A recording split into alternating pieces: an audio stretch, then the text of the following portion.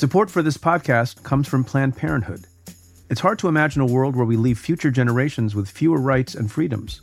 Since the Supreme Court's decision to overturn Roe v. Wade, politicians in nearly every state have introduced bills aimed at blocking people from getting the essential sexual and reproductive care they need, including abortion. Planned Parenthood believes everyone deserves access to care, and with supporters like you, they can reclaim our rights and protect and expand access to abortion care. Visit PlannedParenthood.org/future to learn more and support their cause. Wyndham Hotels and Resorts makes travel possible for all. Whether it's the long haulers looking for a great cup of coffee, a roomier rest for the on-a-whim road trippers, or a place to make summer memories with the whole family. No matter who you are, where you're going, or why, with 24 trusted brands to choose from like La Quinta, Days Inn, and Super 8, your Wyndham is waiting. Get the lowest price at WyndhamHotels.com. Restrictions apply. Visit website for more details. Hey folks, another busy week of news to make sense of. The Inspector General's report concluding that former FBI Director James Comey violated bureau policy by disclosing memos of his interactions with President Trump. The New York Times report that the Justice Department is close to deciding whether to charge former Deputy FBI Director Andrew McCabe for lying to federal agents. And Attorney General Bill Barr's decision to book a Trump hotel in D.C. to host a family holiday party for some $30,000. I talk about all this with Ann Milgram on the weekly Cafe Insider podcast, where we break down the news and take stock of what's happening. Today we're making a clip from the most recent episode available in the Stay Tuned feed. To listen to our full conversation and access all other Cafe Insider content, like a weekly newsletter that includes a note from me, become a member at cafe.com/insider. That's cafe.com/insider. But it is important to your point that at the time Comey took the memos and shared the memos initially, there was no classification. The FBI then goes back and does what they often do, and they classify it. They then alert him that it's been classified. But at the time of these actions, it's important to know that it's very clear that Comey didn't believe any of it was classified. And again, one word ends up being classified, which is not, and that was never shared with the media. Later. Exactly, right. Later. Can we go back to this question of what Comey should have done up front with the memos? Because nobody really talks about this, but I think...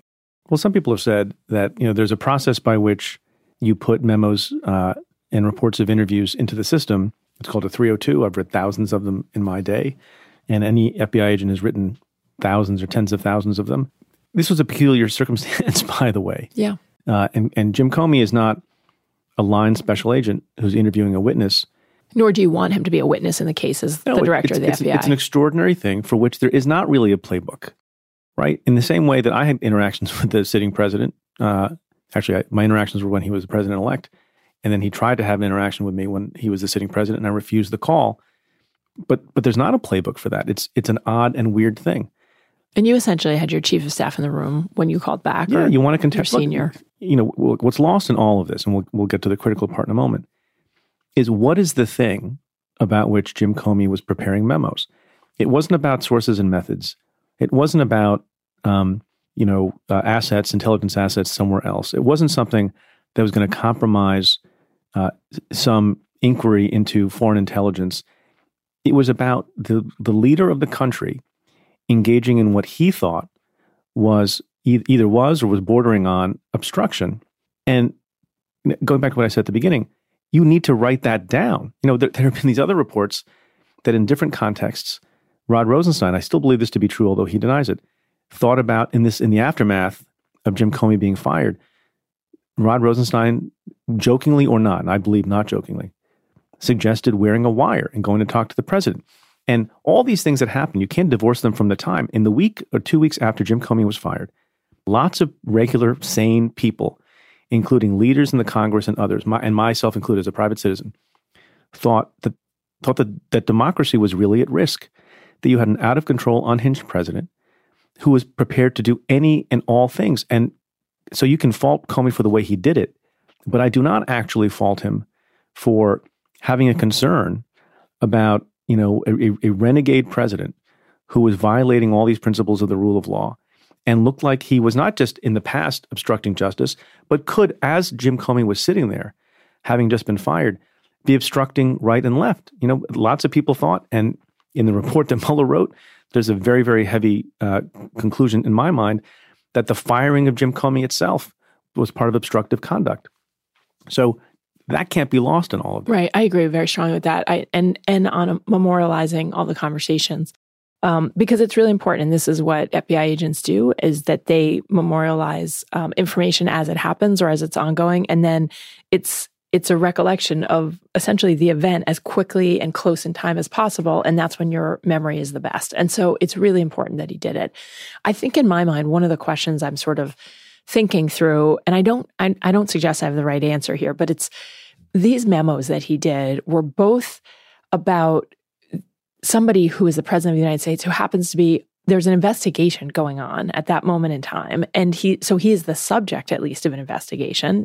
He, the president. He, the president. And so it's not, you're having a conversation with somebody who's not a target or a potential subject of an investigation. You're actually having misconduct, and the potential obstruction goes to the existence of this ongoing investigation. So it is part and parcel of an ongoing criminal matter.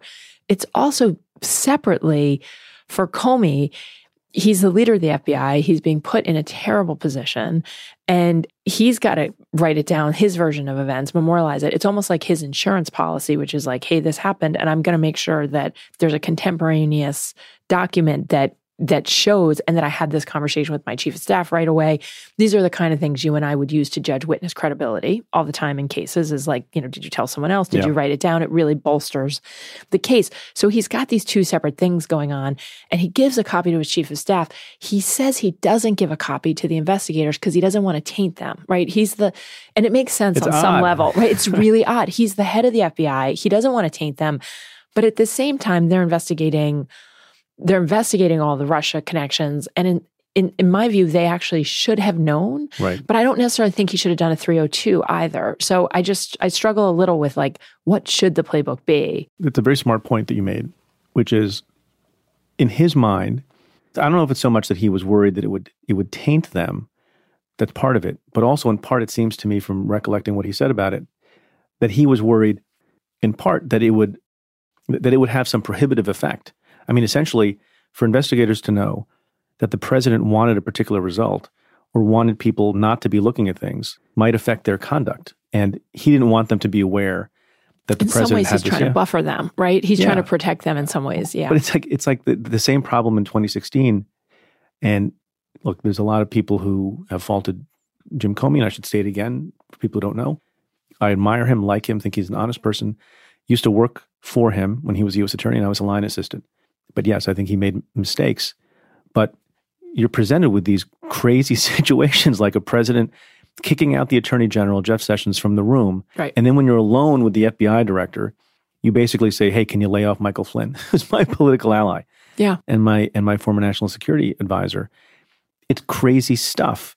And so all of this has to be looked at in that context. Now, if we can now talk about what the IG report says that's negative, it was a weird way of going about this. I'll never forget being in the actual Senate hearing room in the summer of 2017 when Jim Comey finally gets to come and testify. And there's an exchange he has with a member of the Senate panel where he's asked about this New York Times article. And Comey, once again, whatever you might say, he clearly answered the question and said, I don't have the testimony in front of me and didn't review it for this. But I'm sitting there and he says, you could hear a pin drop, that he provided information to a friend of his who's a lawyer with the instruction to provide it to a member of the press, which was kind of jaw-dropping right there. Yep. And the funny thing about that, some people thought they knew who it was, and they were wrong. And he says, without naming him, he says it's a professor at Columbia Law School. And I knew immediately it must be Dan Richman, who also I know, and is a nice guy, an honorable guy, and a smart guy. Former Southern District, as they all seem to be. Yeah. And a longtime friend of Jim Comey's. And I'm looking at my Twitter feed while the hearing is going on. In that remarkable situation, the funniest tweet that I read, like 10 or 20 minutes after Jim Comey makes this reference to his friend who leaked information to the press, was the Columbia Law School, my alma mater, the Columbia Law School Twitter account sent out a tweet saying, "Our server is down." There were so many people going apparently on the faculty website to figure out who the hell the person was that had actually overloaded the Columbia Law School server. The thing about it that's odd to me, and that I think some people can find at least some fault with, and there's a question about whether or not it was whistleblowing. He wasn't so forthright about it, right? So he was out of office. I think his intentions were good. He, in good faith, wanted to make sure that the right thing was done. He, in his own words, in his own testimony, said, "I was looking for there to be the prompting of the appointment of a special counsel." But he doesn't go out and say all this stuff. He didn't wait till the hearing and say, "Ladies and gentlemen of the Senate, I believe that the President of the United States tried to obstruct doing these things. And if you thought it was appropriate to get out, then you might as well attach your name to it." Right. And doing the bank shot of wanting the information to come out, but at the same time not wanting to be known as the source of the information, that's the thing that makes a lot of people in the Inspector General's office, I think, appropriately queasy, and maybe some members of the public. It makes me queasy, right? There's something missing from the IG report, which is the context of the situation and how complex and difficult. You and I can sit here and say, should Comey have shared the memos with someone other than his chief of staff? And we don't even have an agreement. I mean, this is it's a very complex moment in time, and there's a lot of equities to be weighed and things to consider. So I think not acknowledging that in many ways, to me, diminishes the IG report, because it's easy just to say this is a technical violation, this is a technical violation, this is a technical violation, but you have to understand that this really was an unprecedented historical moment. Now, that being said, I've been in public life as a state, local, and federal prosecutor more than a decade. I've never once leaked anything. Yeah, right. And I can't say I've had the President of the United States fire me. You can. but even in that context, I mean, totally different, not anywhere resembling what happened later to Jim Comey. But I felt that I had some story to tell about these phone conversations with the president. And you know what I did? And I'm not comparing myself favorably. I'm not patting myself on the back. But, and again, totally different context. But, I guess I could have talked to the press and indirectly through someone told them, well, the president had been calling me, and here's the series of events that led to my being asked to resign and why I didn't. I did an on-the-record interview with two reporters for the New York Times, and I fully laid out, here's what happened, here's when the president called me, here's what he said, here's what we talked about. Nothing classified in that whatsoever. But, it's hard to second-guess other people who are living through an extraordinary moment. But there is a having been a prosecutor for a very long period of time and believing that leaks, they're deeply unfair and not the right way to proceed, in my view. And remember, there is one important distinction with the Comey piece, which is that there was an ongoing investigation. And so there was a connection to an ongoing investigation. When you were fired, it may have been connected, it may not have been, we don't know, but it really just there was nothing you were going to say or do that was going to be related at all to an existing investigation. Whereas with Comey, I think he could have done, if he couldn't have gone as far as you did, which is to just call up a reporter and have a direct conversation, or have the reporter call you and have the direct conversation. What he could have done is said, look, I believe that the president did things that were inappropriate, and I'd be happy to answer questions before Congress. And I've memorialized incidents that the Bureau has and, let the process sort of play out from there. So I think my point is there are a lot of ways he could have conveyed that message. But in fairness, on his behalf, to argue from his perspective, and I tend to agree with you, but from his perspective, he's thinking perhaps, well, if I make clear that I have this information, then someone will intercede, someone will get in the way. Right, that's what he was afraid of. Right. But I still go back to the issue.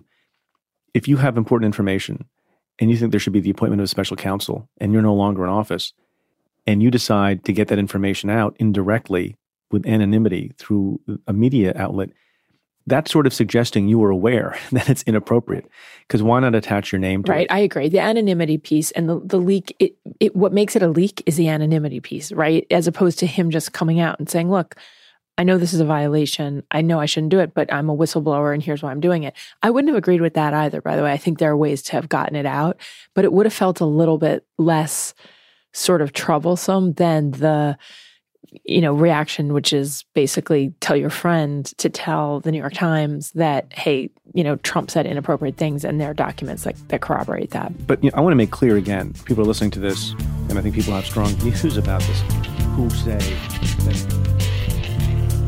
I hope you've enjoyed this sample of the Cafe Insider podcast. To listen to the full episode, head to cafe.com/insider and become a member. That's cafe.com/insider. To the many of you who have chosen to join the Insider community, thank you for supporting our work.